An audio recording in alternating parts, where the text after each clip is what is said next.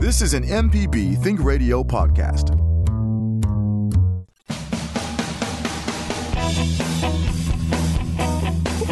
Welcome to In Legal Terms from MPB Think Radio, the show all about you and your rights.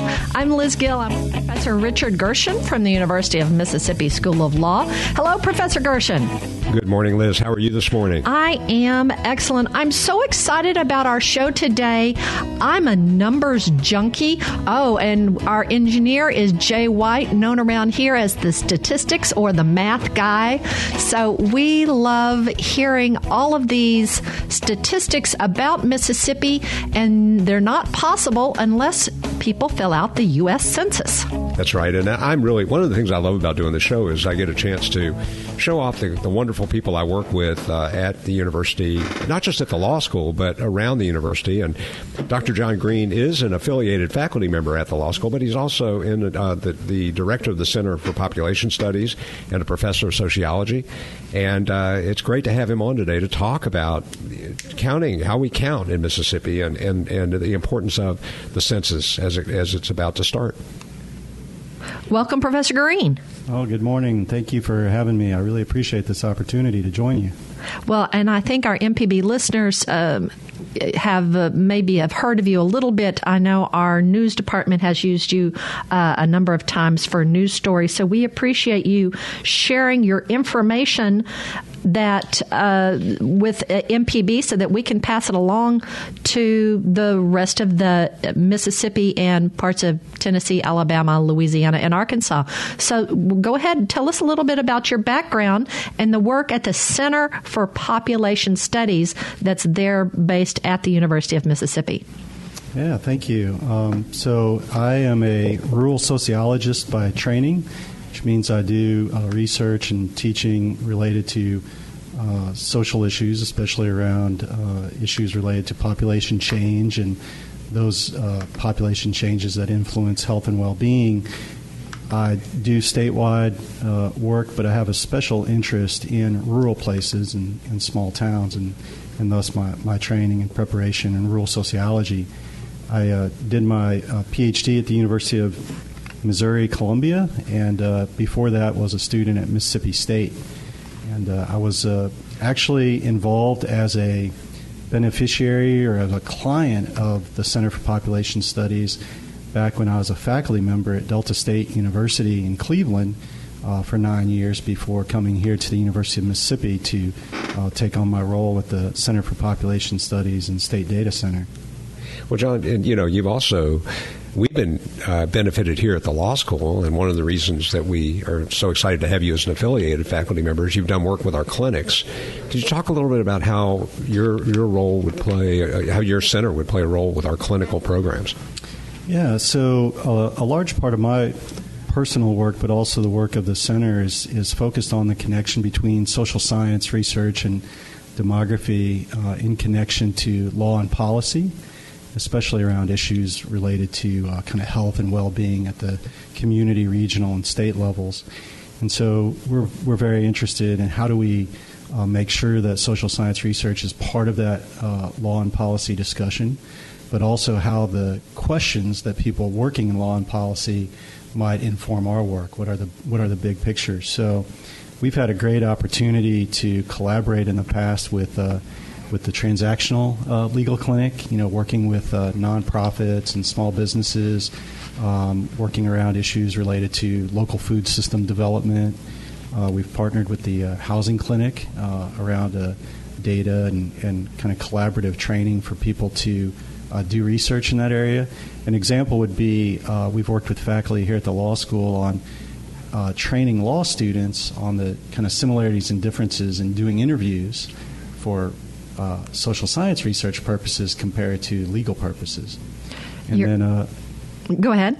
And then we've also collaborated doing some data analysis assistance with the Innocence Project. So those are just a few examples of the ways in which we've collaborated. You're hearing a little bit from Professor John Green, professor of Department of Sociology and Anthropology and the director for the Center for Population Studies and Society and Health Minor, affiliated faculty with the School of Law at the University of Mississippi. This is In Legal Terms. We're going to talk about the census and the importance of population study. So if you've got a question, don't assume somebody else is going to ask it. Go ahead and call in now. Our number is 1-877-MPB-RING. That's 1-877-672-7464. You could also send us an email. Our address is legalterms@mpbonline.org. Professor Gershen's got his questions he wants to ask. I've got mine, but we want to hear yours. So go ahead and call in now. Don't wait till the end of the show to participate with Dr. Green, Professor Green, to hear about the census. Now, you've talked a little bit about some of the things you've done with the clinics with the law school. I also understand you worked some when we had the Gulf oil spill. Yeah, so one of the things we've been involved with is helping nonprofit and community-based organizations that are providing services both in the aftermath of disasters, but also in kind of the redevelopment stages. How do you bring the community and region back together? So our center has partnered with groups on the Gulf Coast after Hurricane Katrina, after the BP oil spill, after those types of events throughout the state. The types of data that we work with from the Census Bureau, as well as collecting primary data, is useful for, first of all, understanding what is the population that's been affected and what might those needs be, what are the different vulnerabilities that there may be, trying to understand the characteristics, and then being able to use that to help inform relief and redevelopment, and then also helping the organizations that are on the front lines providing services to better understand how the population has changed. An example that I would give is with the release of the 2010 census data following Hurricane Katrina. The Gulf Coast population had changed pretty dramatically. And so we helped do analysis for local partners on the coast, as well as to help foundations that were giving money for redevelopment efforts to understand what those changes were, and then integrate that into their planning and how they were going to provide services for the future. And it's important for federal funding and state funding as well to know how those populations have been affected. Yeah, absolutely. If we think about both the allocation of federal funding as well as the eligibility requirements for so much of the programming that we see through the federal government as well as state allocations, trying to use data to make those decisions. All right. Well, we're going to get into the census information right after our break. So if you have a question about who are they, what can they legally do with the census data, or how they obtain that information, we want you to give us a call. Our number is 1-877-MPB-RING. That's 1-877-672-7464. You could also send us an email to legalterms@mpbonline.org. Why do we conduct a census and who gets that information? We're going to tell you after the break. You're listening to In Legal Terms on MPB Think Radio.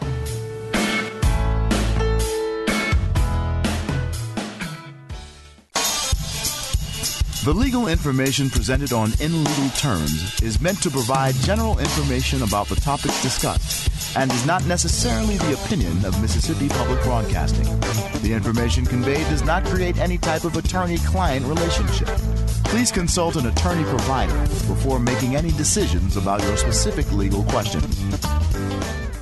No matter if you use an app to start your car or still have a flip phone, Everyday Tech can decipher today's technology for tomorrow's solutions. Subscribe now to the podcast using any podcast app or the MPB Public Media app. Welcome back to In Legal Terms. Now, not everyone has a chance to listen to our show live. If you've missed any of our program, you can listen to the whole show at inlegalterms.mpbonline.org. It's also available on the MPB Public Media app, as are all our local shows. I'm Liz Gill. I'm here with Professor Richard Gershon from the University of Mississippi School of Law. And here it is, folks. Article 1, Section 2 of the U.S. Constitution requires a count of the population every 10 years. These counts are used to determine Mississippi's representation in Congress, as well as governmental policies and programs. And under Title 13 U.S. Code, the U.S. Census Bureau is legally required to keep individual information confidential. This morning, we're talking about the census with John Green, Director of the Center for Population Studies and Society. I can remember as a little girl, I guess I was 3. I'm not going to tell you. Well, you'll figure out the math. I was 3 when my first census happened. So I was 13 when the second one came out. And I was so excited. And I wanted to fill out the form. And then when I was 23, I was so excited that I was going to get my own form in my own household. But let's talk about this 2020 census. Professor Green, why is it important to Mississippi? Yeah, as you mentioned, starting off, the important thing is to understand that this is a requirement under the Constitution. As it relates to apportionment. Additionally, the data from the census are used for redistricting for federal offices as well as statewide and local redistricting for our political representation. And then also as it relates to funding allocation and eligibility. And for states like Mississippi that we have lower populations, we have a majority of people still living in rural areas, that making sure that we have an accurate count has an impact on what resources we have for a wide variety of different initiatives, from education to healthcare to roads and bridges. Well, and I think people wonder if the Center for Population Studies sits around for 10 years waiting for the census to happen, and we've heard that they do. They're always working on issues that are important to Mississippians and people in the region. But this is a especially busy year for you, and you're talk about the Mississippi Complete Count Committee, if you don't mind. Yeah, absolutely. So one of the ways in which the kind of organization, the outreach, doing education and promotion for the census happens that goes beyond just the great work that the Census Bureau does is through local and statewide complete count committees. In fact, anybody can be involved with a complete count committee. The Census Bureau actually publishes a list if local committees have registered. So those can be local cities, counties, they can be special organizations that form them. But then we also have a statewide complete count committee. The statewide committees are actually appointed by the governor, and so we have a complete count committee. I serve as the vice chair for the complete count committee. Giles Ward, former Senator Giles Ward, is our chair, and we kind of focus on bringing together stakeholders and leaders at the state level around the census, but for their different areas of work, whether it's education, government, business, religious community, to help educate people about the census, but also then to do the outreach. One of the big areas of focus for complete count committees is to help build trust in the process, and one of the ways to do that is to get trusted voices in communities and in the state to help spread that message. Well, and Liz actually texted me a question. It's a great question. The number of representatives in Congress are fixed, right? I mean, there's a set number. So is it possible we could lose one of our representatives if our population drops and another state's population is growing? So, yeah, that's a great question, and something that all states are, asking around the time of any decennial census. The different estimates that I've seen, there are a lot of researchers who work on this, is that Mississippi is probably not at risk for as it relates to the apportionment after the 2020 census to lose another seat. We should stay at 4. But we can't say that it's impossible because, as you say, it's not just what our population numbers are, but also other states relative to each other. And so with that fixed number, we want to make sure that we have as complete a count as possible, as accurate data as possible, and also that those numbers are going to be with us for the next decade, informing a lot of these decisions. Yeah, it's so important. So the question you mentioned, this is the only constitutionally, or Liz actually mentioned this, is the only constitutionally mandated research that has to be done. And so do I have to participate in the census? Yeah, so by law, people are legally required to participate in the census, and that's one of the reasons that there's so much follow-up and so much effort to get people to participate. I like to really think about it in terms of a really super important civic duty. You think about voting as something that we can do to be a part of civic life, but with the decennial census is similar. And what's interesting there is it's not just your representation, but it's the ability of your household, your community, your state to be represented in our government, and also the functioning of government. And so I think if we look at the census as not an intrusion, not asking questions about our lives, but actually a way that we can actively participate in our government and the decisions that are made and the resources that are distributed, it really demonstrates the value of it to us and for everybody.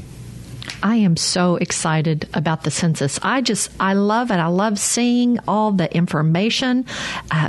Guys, don't let me be the only one asking questions. Us and Professor Gershon, if you've got a question, give us a call about the census. Our number is 1-877-MPB-RING. That's 1-877-672-7464, or you could send us an email. Give your name. Don't give your name. We don't care. Our email address is legalterms@mpbonline.org. Professor Green, does my personal census data become public? Will, completing it compromise my privacy? I guess if I checked Alaskan Native and it was in Mississippi, I might be the only one, but can they figure out exactly who is what from the published data? Yeah, so this is, as you mentioned earlier, the privacy protections that are a part of Title 13 are really important to public trust in the census, and this is something that's taken very seriously. In fact, violation by employees as well as partners of the census would include punishment for both, including jail time and fines for people who are working with those data. But as you just asked, related to the published data, the public data, the lowest level of geography that census data are reported on are what we call the census block. And then those blocks are combined upwards to other geographies that eventually get us to the state and nation. And there is actually ever-changing rules and strategies to make sure that people cannot individually be identified through those data. And so there's a great deal of care that goes into that effort. And so sometimes that means, with the public data, collapsing categories and that sort of thing so that individuals couldn't be identified through their census information. Yeah, it's so interesting that people are concerned about that, but yet will post drunk pictures of themselves on Facebook without even thinking about it, So, and this is important information that, as you mentioned, is protected. Now, this year, my understanding is it's going to be the first year that they really do it all online, or predominantly online anyway. Yeah, so this is a really exciting time for the for census and for this type of research. And I should mention that, we're talking about the 2020 census, but to understand the Census Bureau and collaborators like us and other states that have our state data centers, we're using not just census data, but data from other data products like the American Community Survey, the annual population estimates, and so forth. But the decennial census is the core and why it's so important. This will be the first time in history where a majority of Americans will be asked to participate online. It's not going to be the only way that people can participate. They'll also be able to participate via telephone, mail, self-response, as well as for non-respondents, those enumerators that could come out. But a majority of people, about 95% of the population, will get a postcard starting in mid-March about how they can participate, and especially really pushing folks to do this online. And the idea is that makes it very efficient, which then allows us not only to save taxpayer dollars, but also to be able to focus resources on those places where it's harder to count, where there might be less broadband access, and that sort of thing. So we can really target the resources to better count those places. Well, what kind of questions are people going to be asked? That's, I think, for some people, this is, Liz mentioned she was 23 the last time. So, haven't done this very often because it only happens every 10 years. So what kind of questions are asked on the census? Yeah, so one of the great things is that it's relatively short. There have been changes over the past few decades. Some people who did the census in the past may remember that there was a long form and a short form. And the long form was to a sample of households that had more in-depth questions. Now those questions are part of the American Community Survey, where we get data about educational attainment, poverty, and that sort of thing. That's critical. We collect that on an annual basis, which allows the decennial census to be core set of questions. Those are primarily around topics like age, sex, race, Hispanic status, housing tenure, and then the relationship among people within the household. It also asks for names, but the whole idea is what are the characteristics of the people in the household, how are they related, and then also there's a little bit difference in how it's administered for what we call group quarters data, but those are the core questions that everybody will be asked. Well, and it's Tuesday, so Tuesday night I like to watch Finding Your Roots, and a lot of the genealogy information is from that people gather it from the census, and having it being digitized, maybe they'll print it out so that you'll be able to read the handwriting, because a lot of times the previous census, spelling was more creative and smudges and things. So I am so giddy. I am so excited. We are talking today with Professor John Green from the Department of Sociology and Anthropology at the University of Mississippi. We're talking about the census. We're going to take our next break, but give us a call. Go ahead, call us in. I know, folks, I went on a retreat this weekend and I had 5 ladies just pounce on me with questions. So let's hear your questions, folks. It's 1-877-MPB-RING. That's 1-877-672-7464. Or you could email it legalterms@mpbonline.org. Are you HTC? We'll tell you who typically is considered hard to count when we come back from the break. You're listening to In Legal Terms on MPB Think Radio.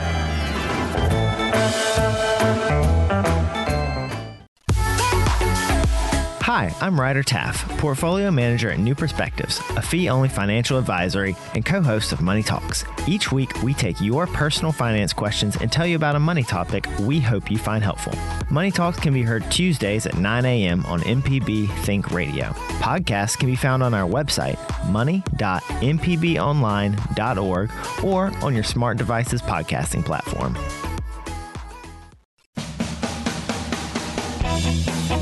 You're listening to In Legal Terms on MPB Think Radio. Professor Richard Gershon, he is our expert, and we hope you'll subscribe to our podcast. There are so many different podcasting platforms. There's Stitcher and Spotify. I like Podcast Addict. You download it to your phone or your computer or your pad, or it may already have one on there. Look to see. Then you open it up, maybe touch a plus or something that takes you to the page to search for podcast. Maybe it's a magnifying glass. Then you type in the words In Legal Terms, type it in the search area. That will bring up our show. You can touch on the photo. Then you could touch subscribe if you want to be notified when new episodes are loaded up. This morning, we're talking about the census with our guest, Professor John Green from the Center of Population Studies at the University of Mississippi. Now, we need to recognize that 27% of Mississippi's neighborhoods are in hard-to-count areas. A hard-to-count area is one in which 73% or fewer of households participated in the 2010 census. Young children, ages 5 and under, are typically undercounted in the census. If someone can't walk and talk, if they're a little bitty baby, should we count them as part of our household, Professor Green? Yes, absolutely. In terms of who should be counted, the real emphasis is where people spend most of their time, a majority of the year. And the idea is another way of thinking about it that the Census Bureau likes to emphasize is everyone under your roof on April 1st, where that's their regular residence. As you mentioned, children are the most likely to be undercounted. And I want to emphasize that we've given a lot of attention to this through our collaboration with the Kids Count program, Mississippi Kids Count program that's based at Mississippi State University. Strong emphasis on the risk of undercount for children and doing the education and outreach, but also research on those issues. So children born on or before April 1st are supposed to be counted. And, of course, if that child's still in the hospital, they should be counted at what would be their normal residence when they get out of the hospital. And there are big implications for the undercount of children. Again, our colleagues with the Kids Count program have estimated that for every child that goes uncounted, the cost is about $2,700 in lost federal resources because of all the different education and health and nutrition programs for kids. And so that's one of the reasons that we give so much attention to that. Would you say if you claim them on your tax return, whoever claims them on their tax return should count them? Or because I would think people wouldn't be reluctant to have that extra deduction on their tax return. Well, it's a great question because it's a little more complicated than that in the sense of special populations. A good example is for college students.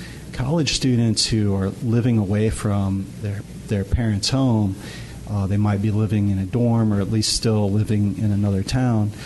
They're actually supposed to be counted where they're living for college, even if their parents, still claim them for tax purposes.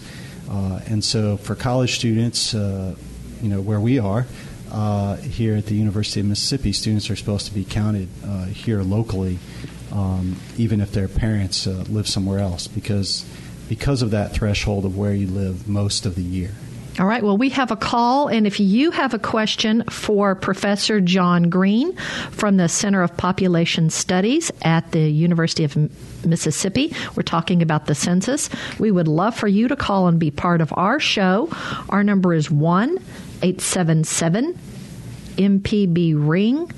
That's 1-877-672 888-866-7464 or send us an email, legalterms@mpbonline.org. Let's speak with Alice, who's called in from Macomb. Alice, thanks for being a part of our show today. What's your question or comment?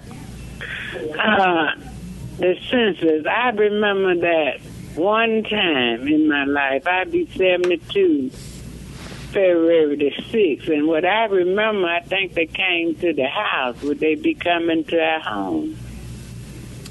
That is a question that is on many people's minds, so thanks for asking that. The plan is that most people will participate self-completing either online or via a mail question. I don't have none of that. Yeah, so if you don't participate either one of those ways, you can also participate via telephone. You'll have a card that will give you information. But even if you don't participate that way, enumerators will come to the house. So if you don't respond one of those ways, then the idea is that someone from the Census Bureau would come and ask you to complete in person. And so that will definitely still be an option. Oh, yeah, because I would love that part to come to me. Well, that's great, yeah. So that will definitely be one of the ways that you can participate. Because, Alice, a lot of us older people. Yeah, well, Alice, we want you to count. We need every Mississippian to count, so that's important. Yeah, absolutely. That's why there's so many ways that people can participate, and so we know that some people like to participate face to face, and others don't. And so, given both and multiple options, we hope will give us the best count. Okay, then I would love for them to come to my house. Thank you, Alice. We appreciate you calling in. And the people that come to the house, that's their job. And I understand the census is also looking for some folks to be the counters. Yeah, that's absolutely right. You know, I should have mentioned earlier that I am not an employee of the census, but given that we house the State Data Center for Mississippi, we work in collaboration with the Bureau and really serve as liaisons between the state of Mississippi and the Census Bureau. And one of the things that we want is to make sure that as many people as possible from Mississippi are working on this effort. And so the Census Bureau is really gearing up for a wide variety of jobs that they're hiring people for, including partnership specialists. They've hired many across the state that are out there working at the grassroots level. And now they're hiring those enumerators, which are going to be really critical. And to the extent that we have enumerators that are from Mississippi, we think they're going to be more trusted, and people will be able to relate to them and so forth. And it's a great job opportunity. And so we really recommend that people look into that. We have two people in my extended family who have already put in applications to work with the census. One of them has heard something back. And then I have a third member of the family who worked a few years ago and, went house to house and kind of surprised some folks because it was between, graduating from college and going into the military, but he spoke a lot of languages, and some people would try to start talking to him in a different language, probably to shoo him off, and they were quite surprised when he replied back to them. We're getting a lot of news about our incarcerated Mississippians. Do they get counted? Yes. In fact, when we think about the discussion thus far, we've been talking about people being counted in their homes. But of course, we live in different ways. And so when you think about special populations, obviously prisons, as you mentioned, I hate to say these all in the same breath, but also college dormitories, as I mentioned earlier. Any kind of special group quarters, ways in which people are living together, they still need to be counted. And so there's a special enumeration process for those places that's focused on group quarters.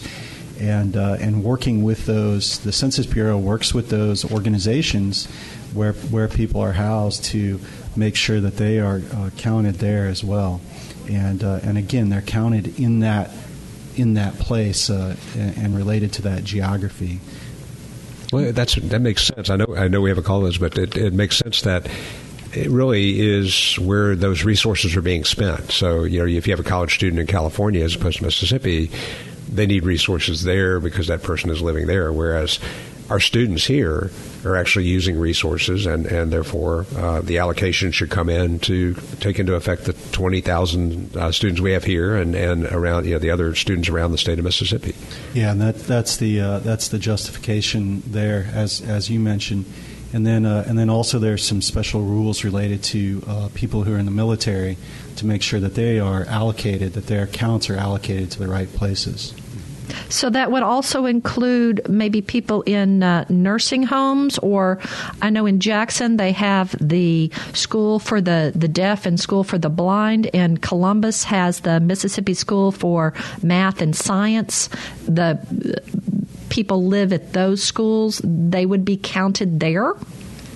Yeah, so all of those examples that you give are what we would consider group quarters, and where they should be counted.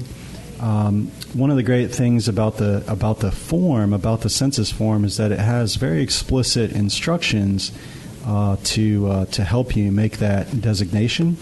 And I should also mention, there are all of these kind of special cases that might be confusing. And people can go to the census website dedicated specifically to the 2020 census. It is 2020census.gov. And so people can look at whether it's questions of where should I be counted, or who should I count, or what languages are offered if I need to complete in non-English language. And so the idea is to have those resources available to try to make it easy to navigate the system, because it seems on the face of it like it should be easy, but when we start getting into each of those particular scenarios for a family, there might be questions. And so there's guidance available on the website. And for those listeners who are techno-savvy, sorry, Miss Alice, you'll just have to speak with the enumerator that maybe comes to your house. We will have the website. The website for this show will have some of the links that we talk about today.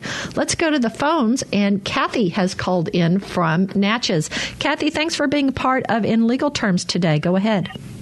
Thank you, and I enjoy your show. I can have two questions, and I can hang up to listen. But one, I'm 53, and I have 4 grown children now. And I lived out of Mississippi for a while and then returned and been back here for a while. But my whole life, I've never recalled as a mother, someone coming to the door and having me fill out a census, even in the other state I lived in.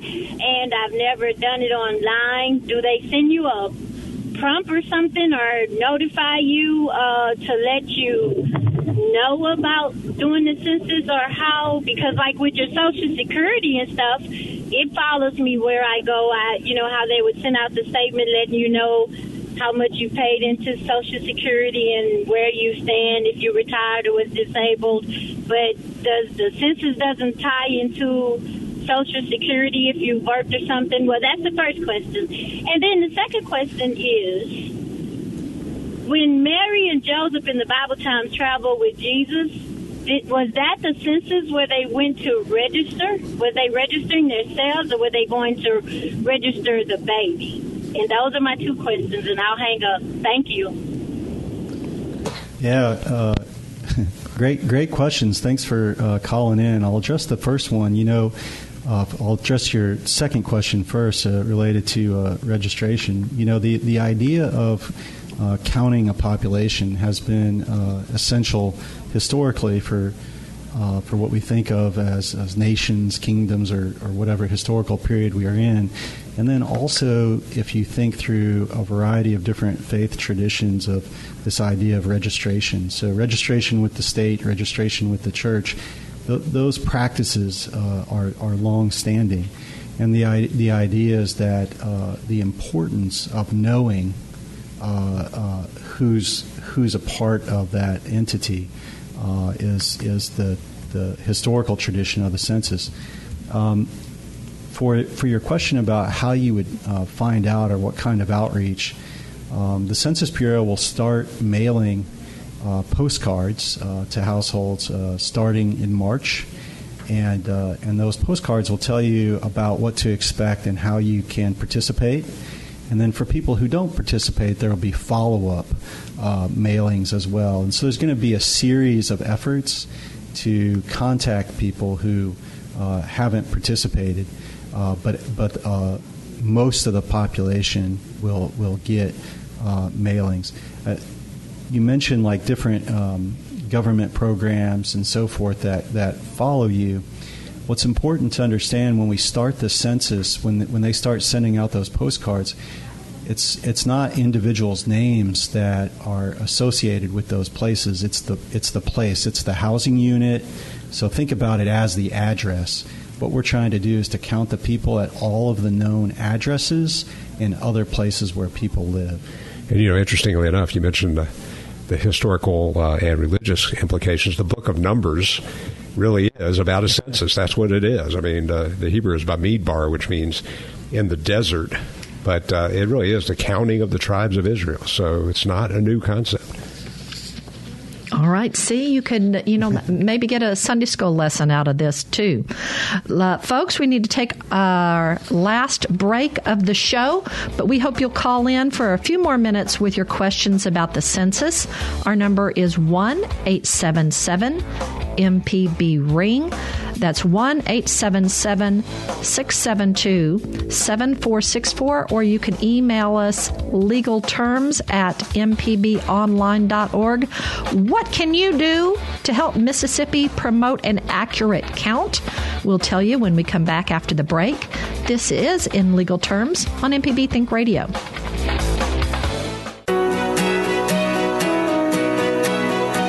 I'm Dr. Jimmy Stewart, Professor of Internal Medicine and Pediatrics at the University of Mississippi Medical Center.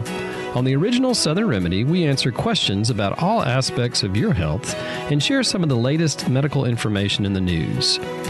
You can listen to the show on Wednesdays at 11 on MPB Think Radio, or you can subscribe to the podcast by searching for Southern Remedy on your preferred podcasting app.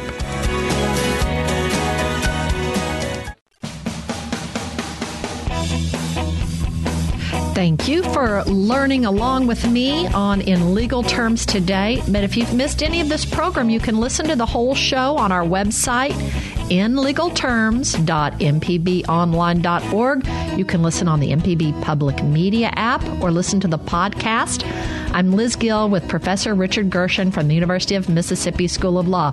Okay, here are 5 things that you can do to help Mississippians get counted.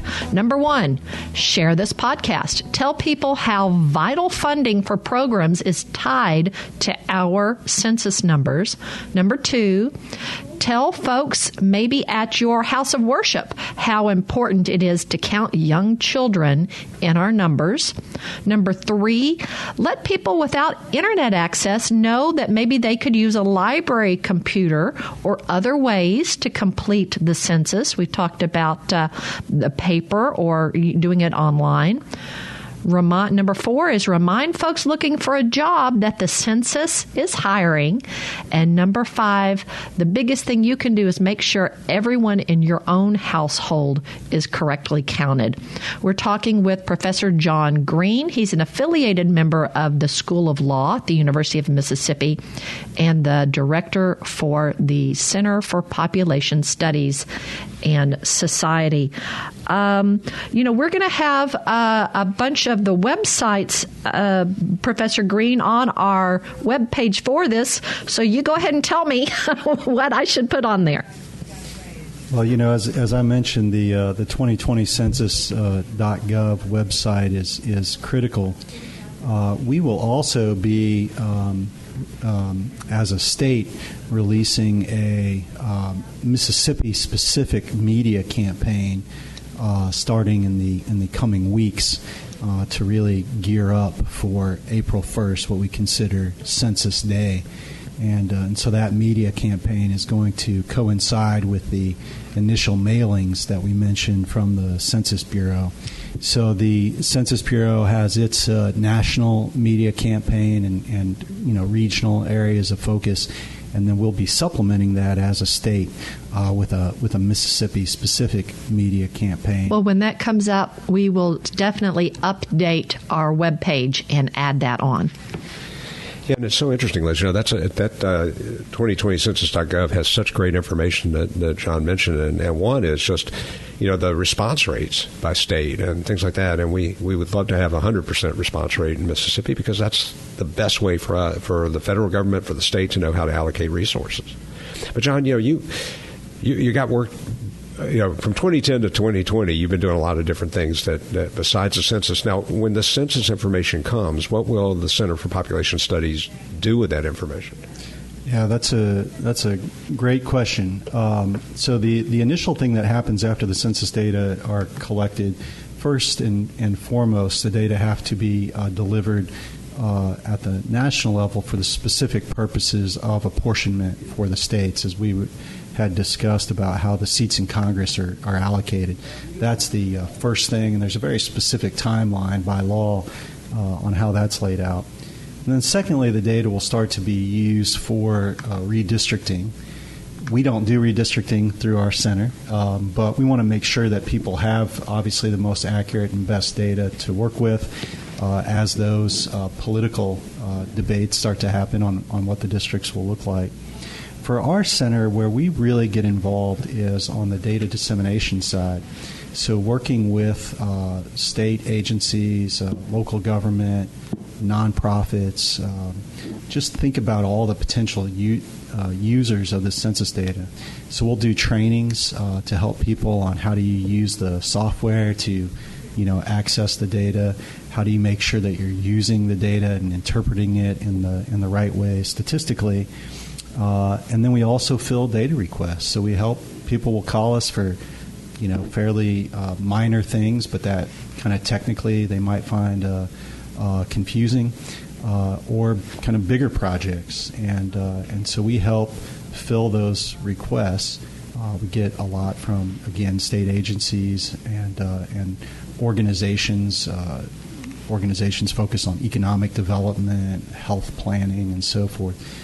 To use those, and so that's where we transition to make sure that people understand that these are public data, so they're used for all these government purposes we've been discussing, but part of that is also that they're used for local organizations.